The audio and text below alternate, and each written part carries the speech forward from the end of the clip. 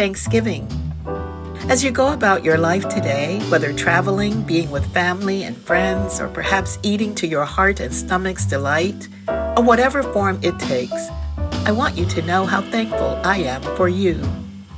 You are part of my family, whether near or far, and that is important to me. Often when we use this word family, we think of persons attached to us by birth or blood, and that may be true. But these days, I also think a more honest definition is to simply say those who are attached to us by love. We seek out and are sought out by people who choose us and who choose to love us, and that we choose to love in return.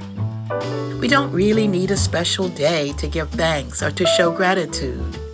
May it be our constant work, because every day is a gift, and every day is filled with opportunities to see the good, to grow in gratitude, and to be open to one another, regardless of how things might appear.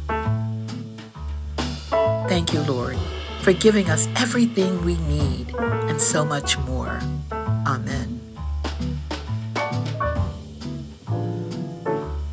Join us Monday through Friday as we walk together, and let's see where this season will take us.